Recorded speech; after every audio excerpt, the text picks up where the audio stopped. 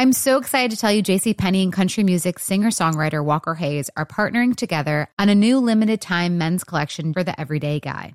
What I love about Walker Hayes is his laid-back nature. He's a family man, and being a country megastar while also having 7 kids, you know he likes to keep his style cool and casual. This new collection is perfect for the guy living the t-shirt life or someone wanting some fresh options that feel just as good. It's easy to wear, affordable styles that celebrate the ultimate family man, along with the quality, durability, and sensibility dads appreciate. Available online Saturday, May 4th at jcp.com and in-store Thursday, May 16th, just in time for Father's Day. Limited time only. JCPenney, make it count. Welcome to Noble Blood, a production of iHeartRadio and Grim and Mild from Aaron Mahnke. Listener discretion advised.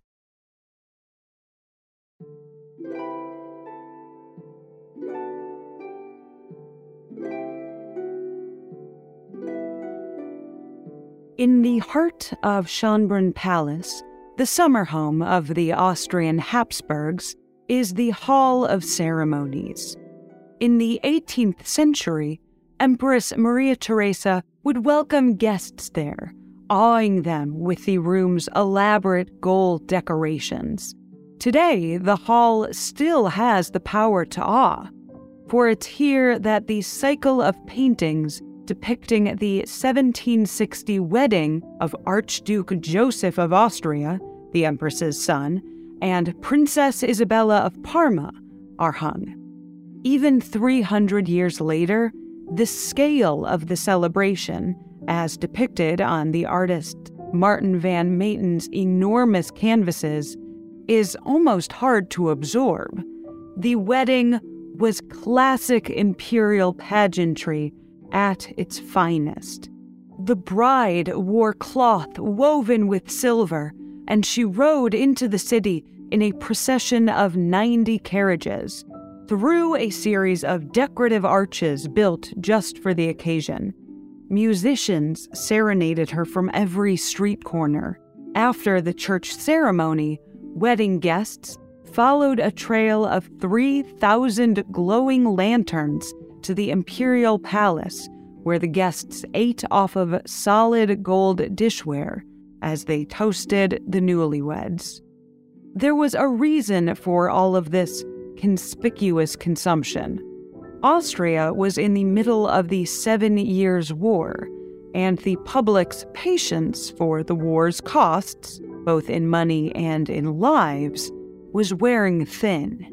The wedding of her son, Empress Maria Theresa hoped, would serve as both a pleasant diversion for the Austrians and as a symbol to her foreign allies that her empire could sustain the costs of war. But what about the young people at the heart of this grand wedding? How did they feel about it all? Not particularly happy, as you might have guessed by the other royal weddings we've covered on this podcast. The 19-year-old Archduke would have rather been off fighting. In fact, he was more scared of marriage than of going into battle, and was only agreeing to the marriage out of duty. Quote, "As a victim of the state, I sacrifice myself," he wrote to an advisor. The 18-year-old Princess Isabella of Parma was similarly reluctant. Reflecting on the painful life of noblewomen several years later, Isabella would write that princesses are, quote, "condemned to abandon everything for an unknown person whose character and manner of thinking she does not know, in a sacrifice for the supposed public good," end quote. Fortunately for Joseph and Isabella, their marriage would not be quite as miserable as many other such sacrificial matches. Joseph, like nearly everyone the brilliant Isabella came into contact with, would soon be thoroughly charmed and infatuated by his new bride. Isabella, too, would come to find love. Not with her husband, though, but with his sister. Today, I'll tell you about the doomed romance of Princess Isabella of Parma and her sister-in-law, Archduchess Maria Christina. It's a story of love and loss, and the way that these forces shape our lives. It's also a story about history and historians, how the historical record is shaped by contemporary beliefs, how narratives are created and erased, and how the truth has a way, as Shakespeare once said, of outing. I'm Dana Schwartz, and this is Noble Blood.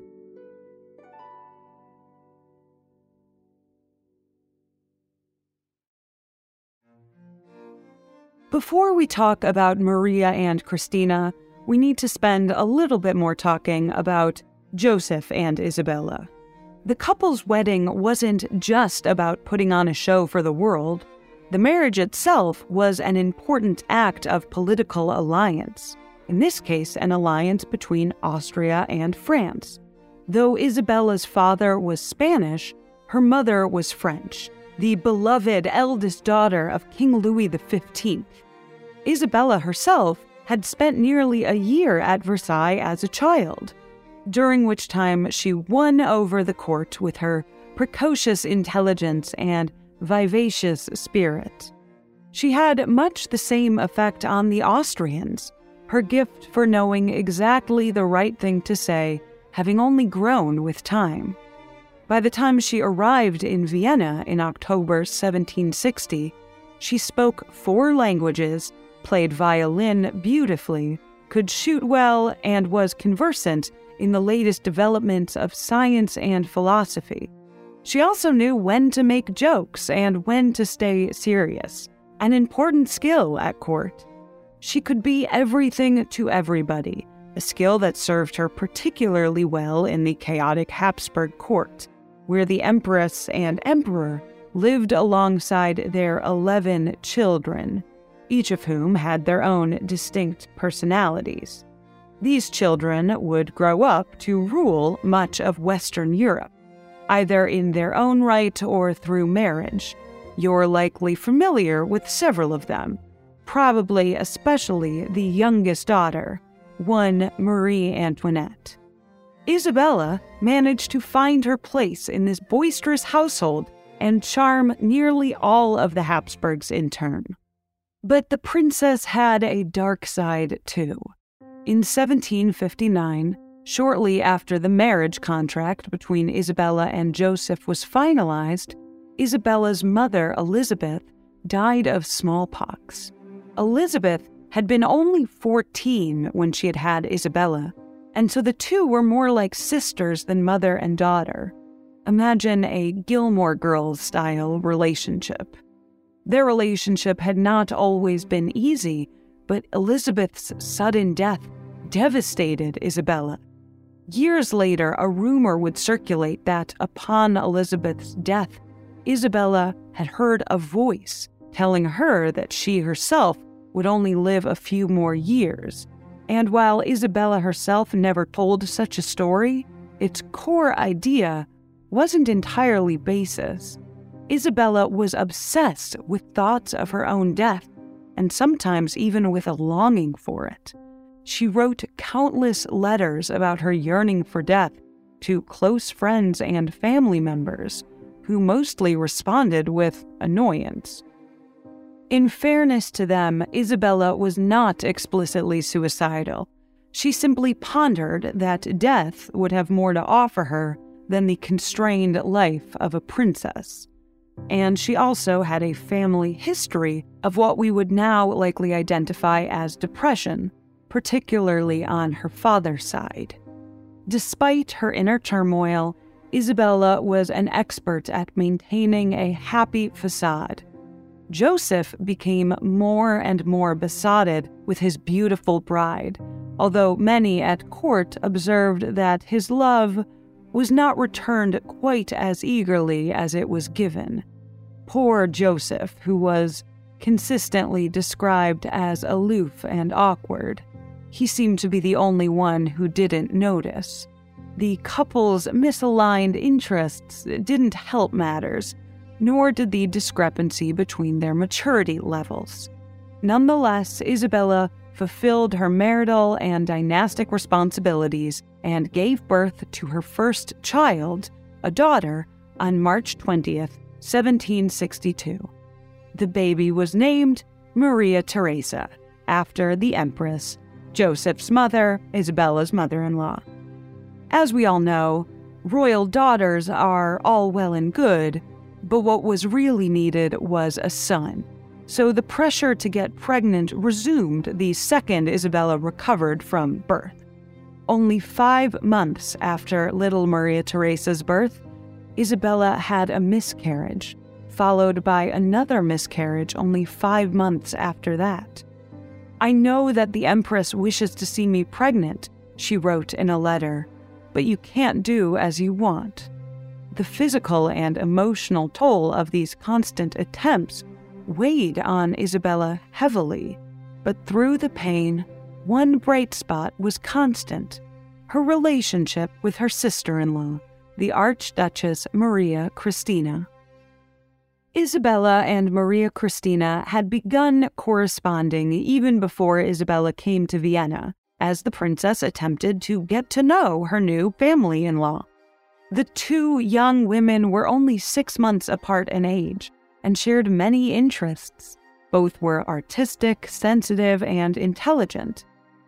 The timeline of their relationship, how and when it grew from friendship to love, has been lost to history. But by the time Isabella arrived in Austria at 19, the two were writing to one another constantly. We only have one of Maria Christina's letters to Isabella, but Maria Christina saved many of Isabella's letters to her, revealing the shape of their playful, teasing, and occasionally melodramatic relationship. The women spent as much time together as possible, arranging private rendezvous whenever Joseph was out. When they could not be together physically, they expressed their longing in letters. "I love you madly," wrote Isabella in one such letter. "I will be delighted to see you, kiss you, and be kissed by you. I report that I am impatient to die in your bosom." End quote. The joy of loving Maria Christina even soothed Isabella's desire to die. Quote, "Let me adore you forever," Isabella once wrote, while noting in another letter that, quote, "I thought about death again last night, but the more I think about it, the less I can tame myself with this idea, since it would be a separation from you." End quote. The one remaining letter we have from Maria Christina is no less romantic. Responding to Isabella's request that Maria Christina describe her, Maria Christina noted that Isabella could, quote, "turn to no one who understands your personality and your significant qualities better than I, who loves you tenderly." End quote. Maria Christina begins by describing Isabella's appearance, writing, quote, "I don't know anyone more agreeable. Beautiful eyes and hair, a pretty mouth, and everything so expressive that, despite your mischievous expression, one recognizes the spirit that you possess, a bosom that couldn't be lovelier." And Maria Christina continues, quote, "As for what's on the inside, it's even more lovable than what's on the outside. An utterly tender heart for your friends, of which I receive daily evidence. A good daughter, a good wife, a good sister, a good mistress. Goodness is the basis of your whole character. A bit mischievous, but never hurtful." End quote. The women could indeed be mischievous. They gifted each other chamber pots, with Isabella reminding Maria Christina to think of her whenever she used hers. They were also passionate. Isabella wrote of kissing Maria Christina's, quote, "lovely ass," of, quote, "kissing Maria Christina with all my might," and of, quote, "kissing each other to utter exhaustion." Despite the fairly explicitness of these letters, historians long shied away from calling Maria Christina and Isabella's relationship a romantic or sexual one. This isn't to say that historians didn't recognize it for what it was. Alfred von Arneth, the preeminent 19th century biographer of Empress Maria Theresa and keeper of the Austrian state archives, remarked upon reading Isabella's letters that, quote, her infatuation almost exceeds the limits within which, according to our modern concepts, it seems desirable that such affections should move. As a result, he recommended that some of the letters be either destroyed or, at the very least, kept from the public. Fortunately for us, the letters were not destroyed, but von Arneth was not the only historian who wanted to suppress the intimacies of that relationship. The modern historian Barbara Stolberg-Rillinger argues that as sexual behaviors and identities were increasingly pathologized in the 19th century, contemporary historians became more and more unwilling to admit the existence of a homosexual relationship within the Austrian royal family. This reluctance continued into the 20th century. When Isabella's letters were first transcribed and published in the 1950s, many of the most explicit passages and letters were omitted. It was not until 2008 that the letters were published in full by the French historian Elisabeth Badinter, though some historians, like Ursula Tomasino, wrote about the romantic connection between the two women as early as the 1980s. As one of the first to write openly about the relationship, Tomasino was aware that she was up against 200 years of historians who had actively tried to cover it up. She noted, quote, should the suspicion arise that only such quotations were selected that suggest an intense relationship between Isabella and Maria, I would like to emphasize with all possible emphasis that there is hardly a note in the collection of letters that does not contain such a reference. End quote. That's the beautiful thing about history. In the end, despite our biases and beliefs, all we truly have are the primary sources. And in this case, the primary source is a series of letters from one woman to another in which she writes about, quote, what inner satisfaction I would feel if I could only contemplate that nose turned with such grace and attractiveness, that mouth so suited to console with its kisses, those eyes whose language is so touching. I forget where I am. I forget those with whom I am. I think only of this new desire that I seek to satisfy, whatever the price. End quote. To quote the lyrics of a song I heard on TikTok by the artist, and I hope I'm pronouncing this correctly, Blair, and historians will call them close friends, besties, roommates, colleagues, anything but lovers. History hates lovers.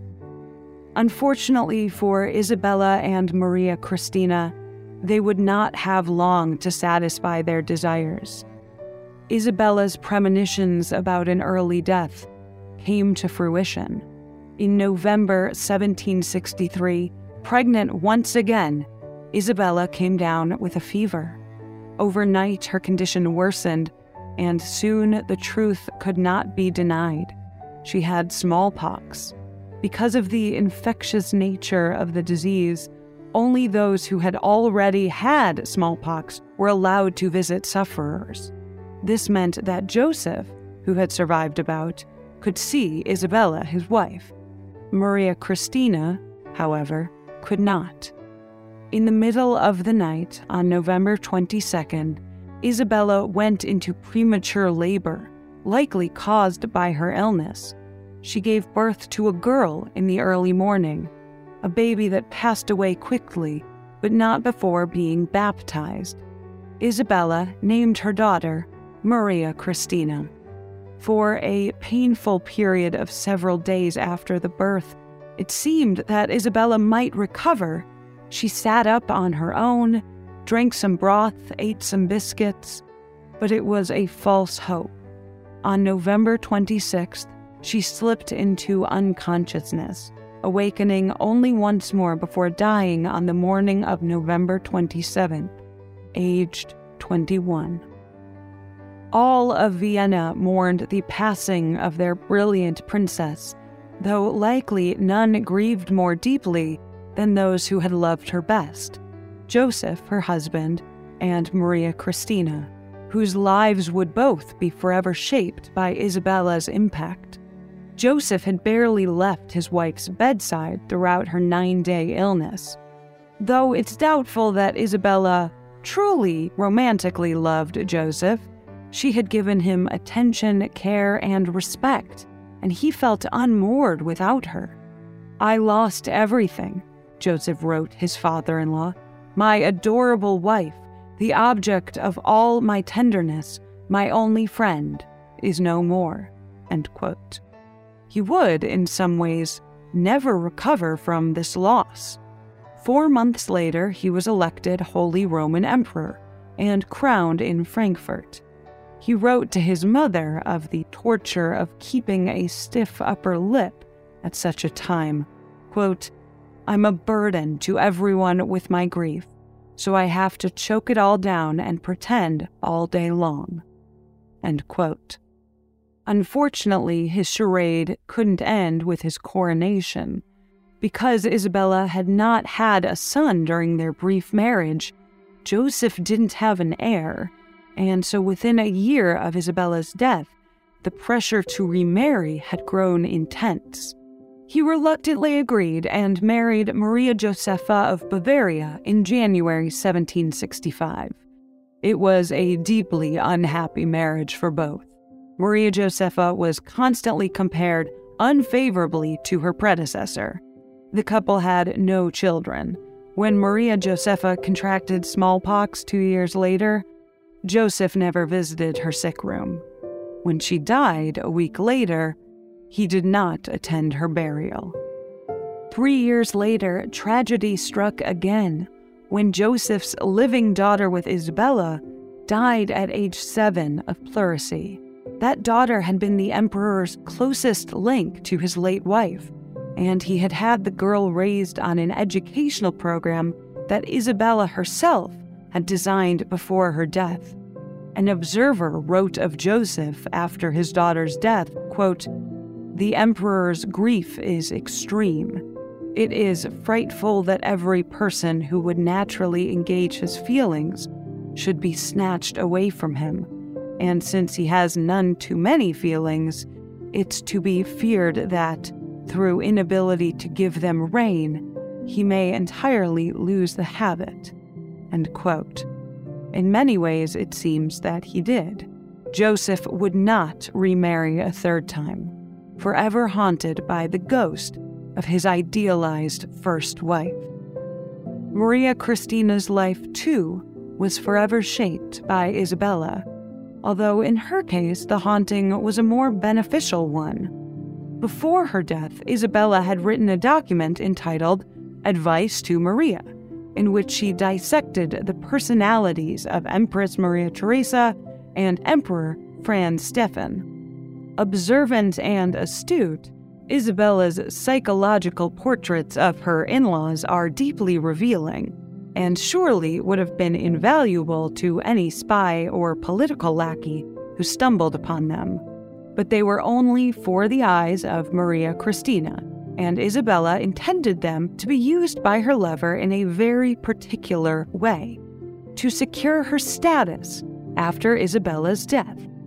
Isabella's advice to Maria Christina for winning over her own parents would soon pay off. After Isabella's death, Maria Christina, always close to her mother, became the Empress's clear favorite. This favoritism didn't endear her to her siblings, but it helped her enormously when it came to negotiating a good marriage. Maria Christina's father wanted her to marry his nephew, her cousin, the Duke of Chablis, but Maria Christina had other ideas for herself, namely Prince Albert of Saxony. A good friend of Isabella before her death, Prince Albert was a poor match by imperial standards. He was a penniless sixth son. But Maria Christina and Albert had connected over their shared mourning for Isabella, and soon their friendship blossomed into love.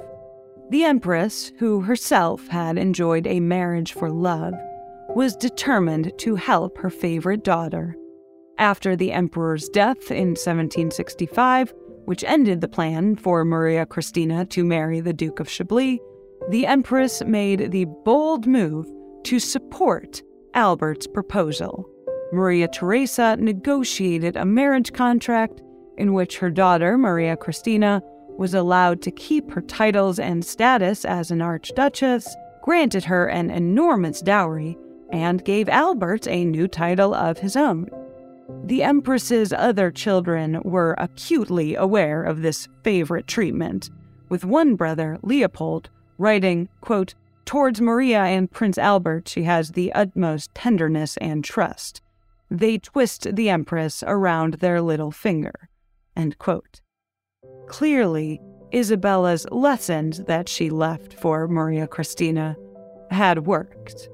Maria Christina and Albert's marriage was a very happy one. Upon Maria Christina's death in 1798, Albert commissioned a famous sculptor to create her tomb, and he had it inscribed, "Uxori Optime," the best wife. Albert is also the reason that we still have Isabella's letters today. He saved them, calling them, quote, "interesting because of her spirit and estimable character," which, sure, that's why they're interesting. Despite the years of happiness shared by Maria Christina and her husband, she seems never to have forgotten the great love of her young life. After Maria Christina died, a miniature was found in her prayer book. It was a picture of Isabella and her daughter. The caption, written by Maria Christina herself, read, quote, "Portrait of my dear sister-in-law Isabella and her only daughter. The former died of smallpox in 1763 at the age of 21 on November 27th, mourned by all the world, but especially by me, who has lost the best and truest friend I have ever had in the world. This woman was endowed with every imaginable virtue and kindness. She lived and died as an angel."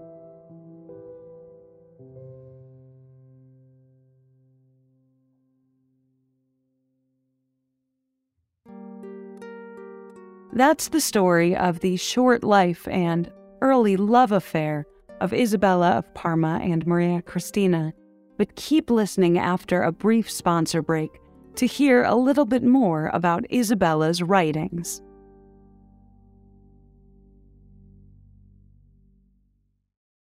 What kind of fun is waiting for you at Kings Island? The holy cow, we're way too high and here comes the drop kind of fun. The make a splash all summer kind of fun. The I can't believe I ate that whole funnel cake. Let's get another kind of fun. But most importantly, at Kings Island, you'll find for the fun of it kind of fun. Don't wait to start your fun season. Kings Island is now open on weekends. What kind of fun is waiting for you at Kings Island? The holy cow, we're way too high and here comes the drop kind of fun. The make a splash all summer kind of fun. The I can't believe I ate that whole funnel cake. Let's get another kind of fun. But most importantly, at Kings Island, you'll find for the fun of it kind of fun. Don't wait to start your fun season. Kings Island is now open on weekends.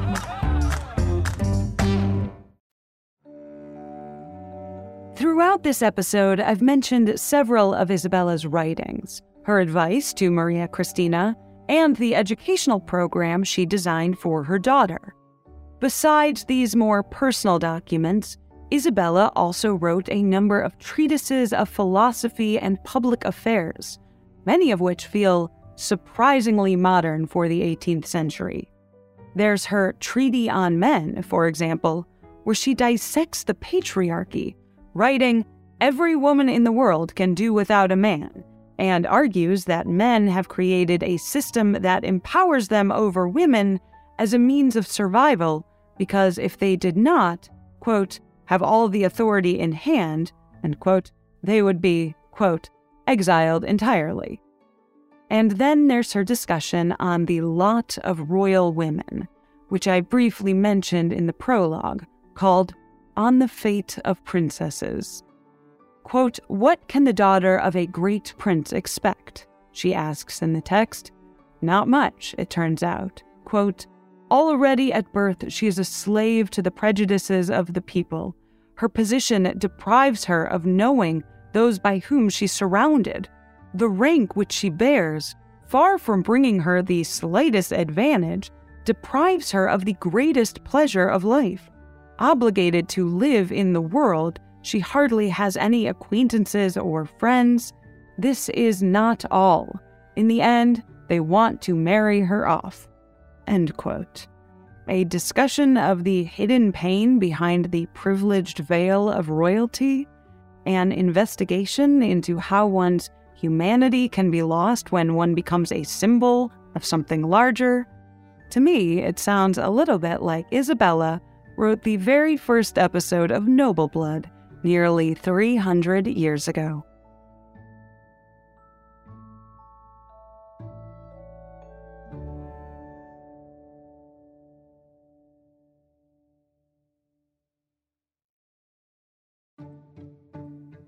Noble Blood is a production of iHeartRadio and Grim and Mild from Aaron Mahnke.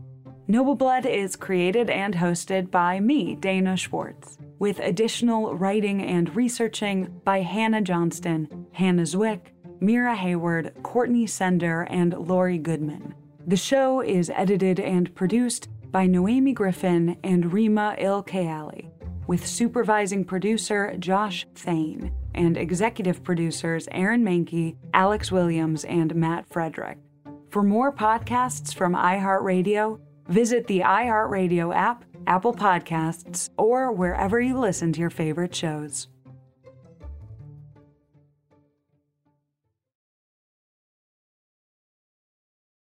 What kind of fun is waiting for you at Kings Island? The holy cow, we're way too high and here comes the drop kind of fun. The make a splash all summer kind of fun. The I can't believe I ate that whole funnel cake. Let's get another kind of fun. But most importantly at Kings Island, you'll find for the fun of it kind of fun. Don't wait to start your fun season. Kings Island is now open on weekends.